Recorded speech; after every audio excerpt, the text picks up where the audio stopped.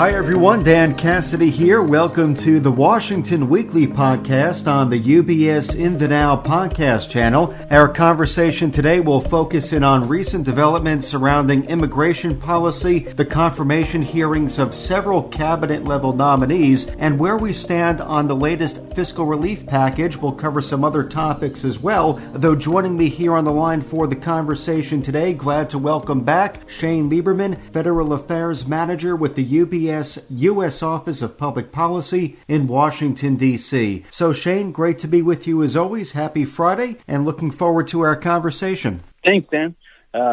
Great to be back with you. And, we got some sun here in D.C. and starting to warm up, so I hope everyone is getting ready for spring. Absolutely. Looking forward to it, and up here in Connecticut enjoying some mild temps as well. It looks like those will continue into the weekend, which is great. So, Shane, I know we have a lot of ground that we want to cover this week. Maybe we can begin by resuming our ongoing conversation about the confirmation process of President Biden's cabinet picks. I know it's been a very active week on that front. We've heard about President Biden's nominees for OMB Director, Health and Human Services Secretary, and Attorney General, just to name a few that have been making headlines. So can you bring us up to speed on where some of these nominations currently stand? Yeah, those headlines got the attention, but we should also take a moment to recognize that the Senate approved 3 cabinet-level officials this week. Tom Vilsack for Secretary of Agriculture, Jennifer Granholm to serve as Secretary of Energy, and Lisa Thomas Greenfield to serve as the UN ambassador. But you're right. The nominations for Neera Tandine to OMB probably got most of the headlines. It appears that her nomination is in deep peril and probably won't make it. Besides all the Republicans seemingly to oppose her, Senator Joe Manchin, Democrat from West Virginia, has come out in opposition. I think there are other Democratic senators who are on the fence, but are keeping quiet right now in hopes that her nomination will be withdrawn and they can move on without actually having to, thumb it in President Biden's face. So I think that will be the first kind of feather in the cap of Republicans of being able to defeat a Biden nomination. But you also mentioned Merrick Garland.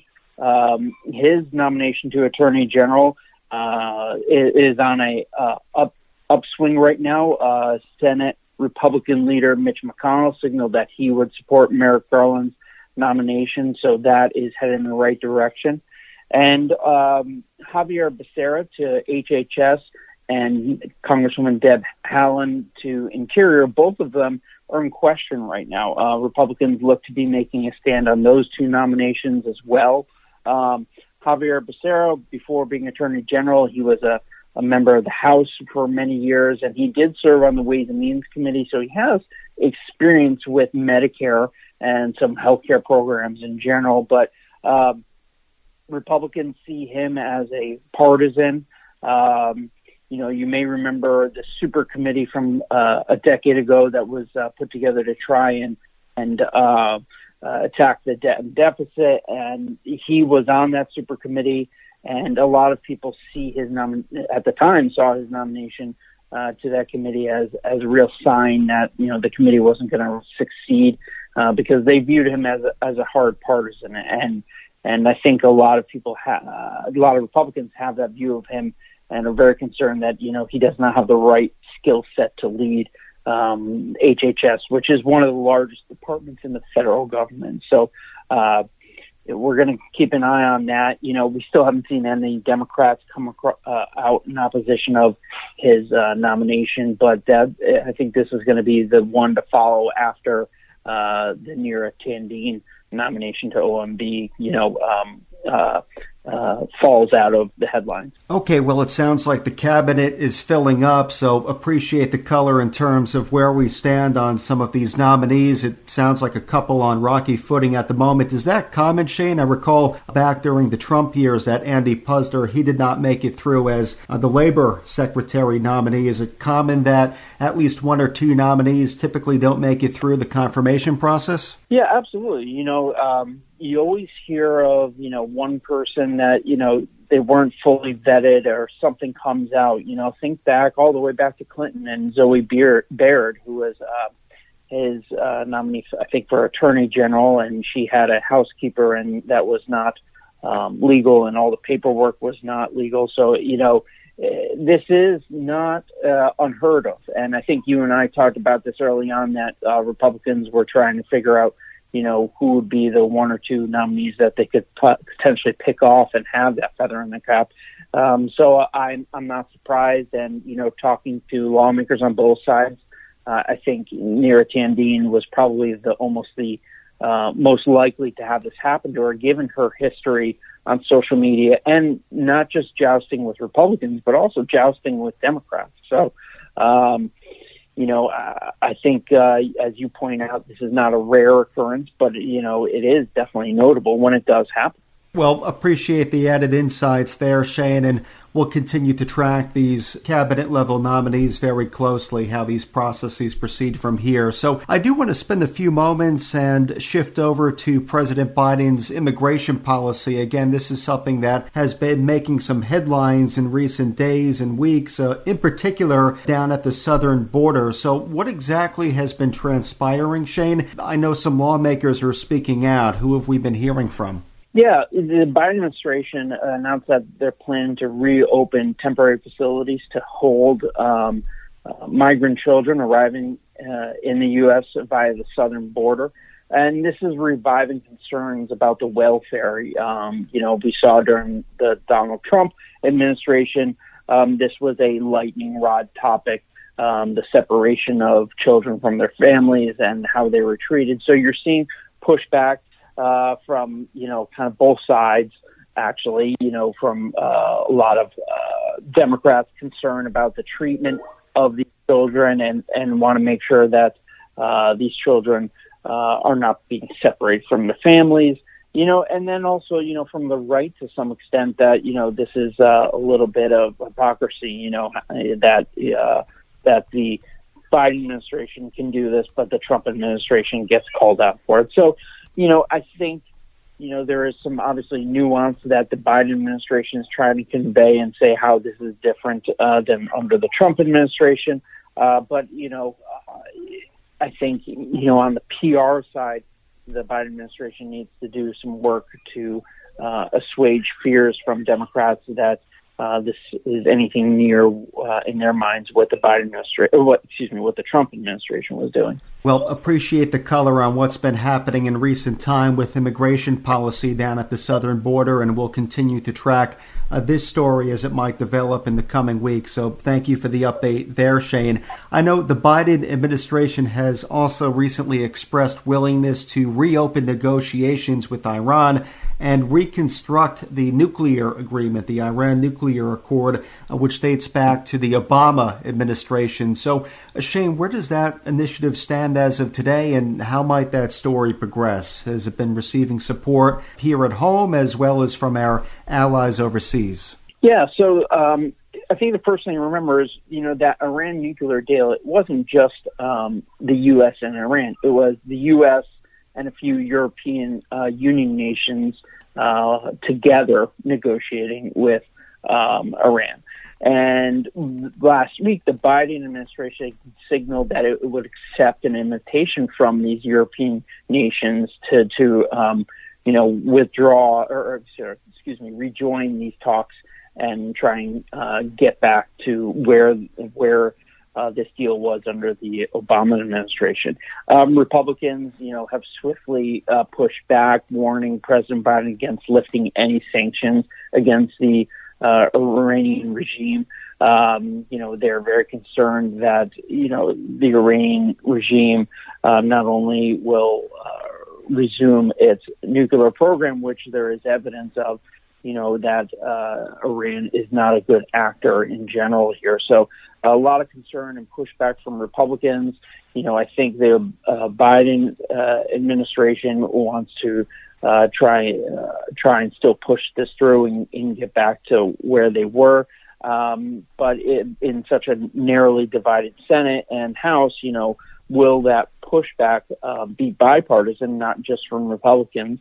if it is bipartisan, he may have a tough go at it. But the reality is as the negotiation under the Obama administration was, Congress really didn't have much of a say there.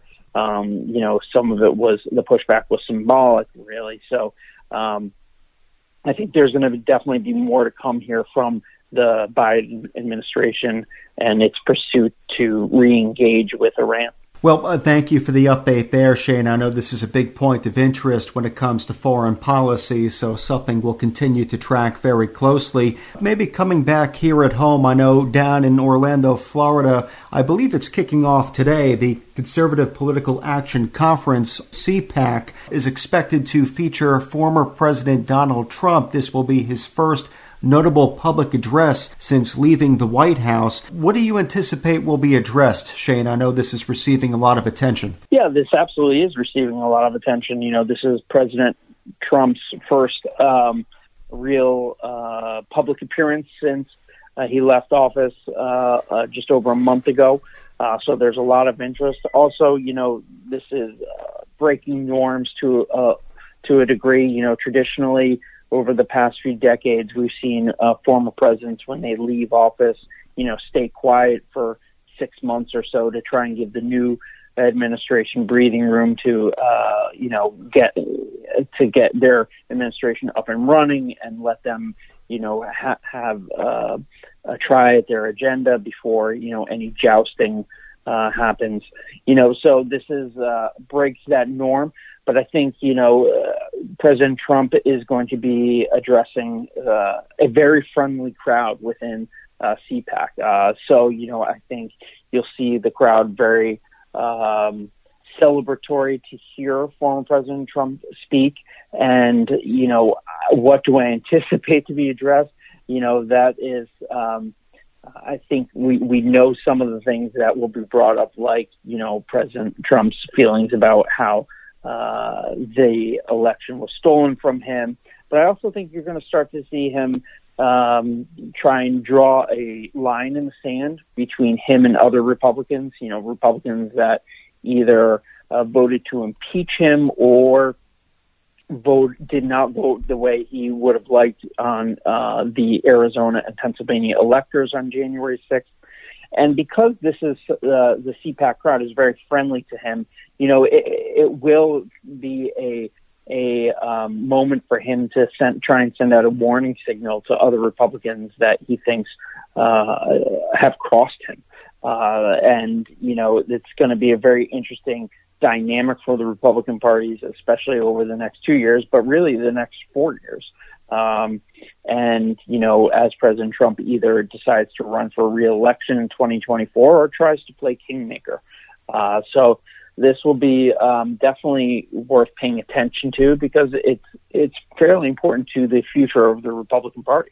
Yeah, I did hear that Utah Senator Mitt Romney did express that should former President Trump pursue certain ambitions going forward, he may very well become the Republican nominee in 2024. Of course, a lot has to play out, and I heard similar comments were iterated by Mitch McConnell as well. So this will be interesting, and we'll see how this plays out over the weekend. Maybe one final topic we can hit on before we close out. We do, of course, need to check in on the fiscal relief package. It does appear that the House is inching towards a vote, might come as soon as today, but in recent days and even hours, there's been some wrangling over the minimum wage. That's been a point of interest. So where do we stand with the relief package? How soon before a vote might come? And are we receiving bipartisan support here? Yeah, no, we do expect the House to probably pass the stimulus bill today.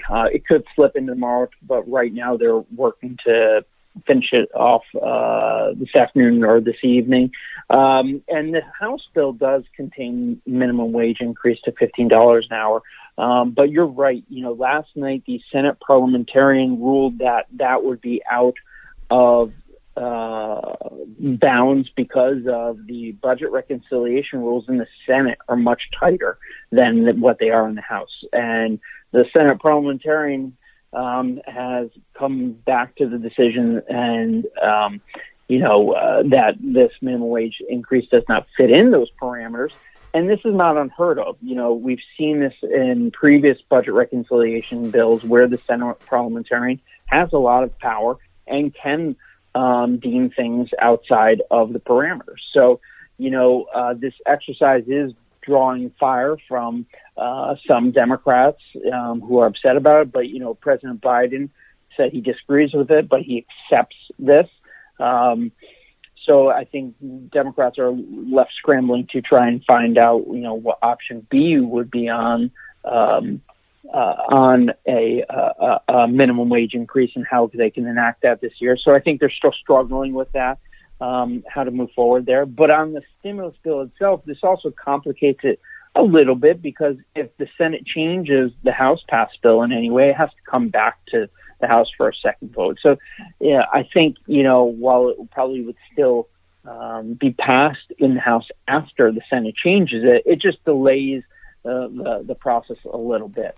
With the removal of the minimum wage provision, you probably will have some House Democrats upset about it and may threaten to vote against it. But I think at the end of the day, they'll still support the final bill.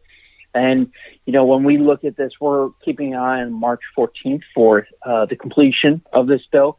That is kind of the effective deadline for this bill because that's when existing supplemental unemployment assistance expires.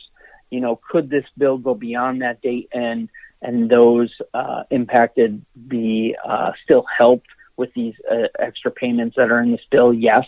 But I think that is a date that's trying to drive the train here.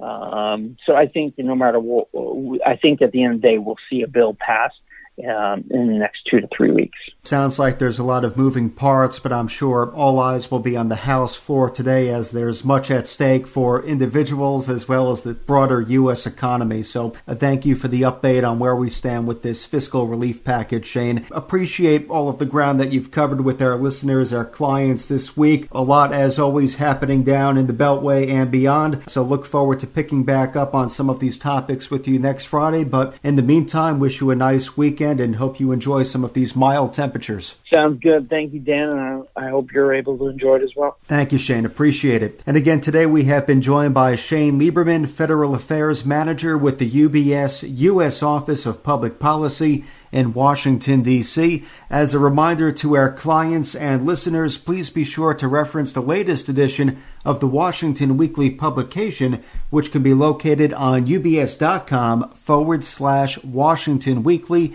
For clients of UBS, you can also contact your financial advisor if you would like to receive a copy of the Washington Weekly publication directly. The Washington Weekly podcast is part of the UBS In the Now podcast channel, which is available where podcasts are found, including on iTunes, Spotify, Stitcher, TuneIn, and Pandora. Visit ubs.com/studios to view the entire podcast offering, as well as the new UBS Trending video series. From UBS Studios, I'm Dan Cassidy. Thank you for joining us. As a firm providing wealth management services to clients, UBS Financial Services, Inc. offers investment advisory services in its capacity as an SEC-registered investment advisor and brokerage services in its capacity as an SEC-registered broker-dealer. Investment advisory services and brokerage services are separate and distinct, differ in material ways, and are governed by different laws and separate arrangements. It is important that clients understand the ways in which we conduct business, that they carefully read the agreements and disclosures that we provide to them about the products or services we offer. For more information, please review the PDF document at ubs.com/relationship summary. UBS Financial Services, Inc. is a subsidiary of UBS AG, member FINRA SIPC.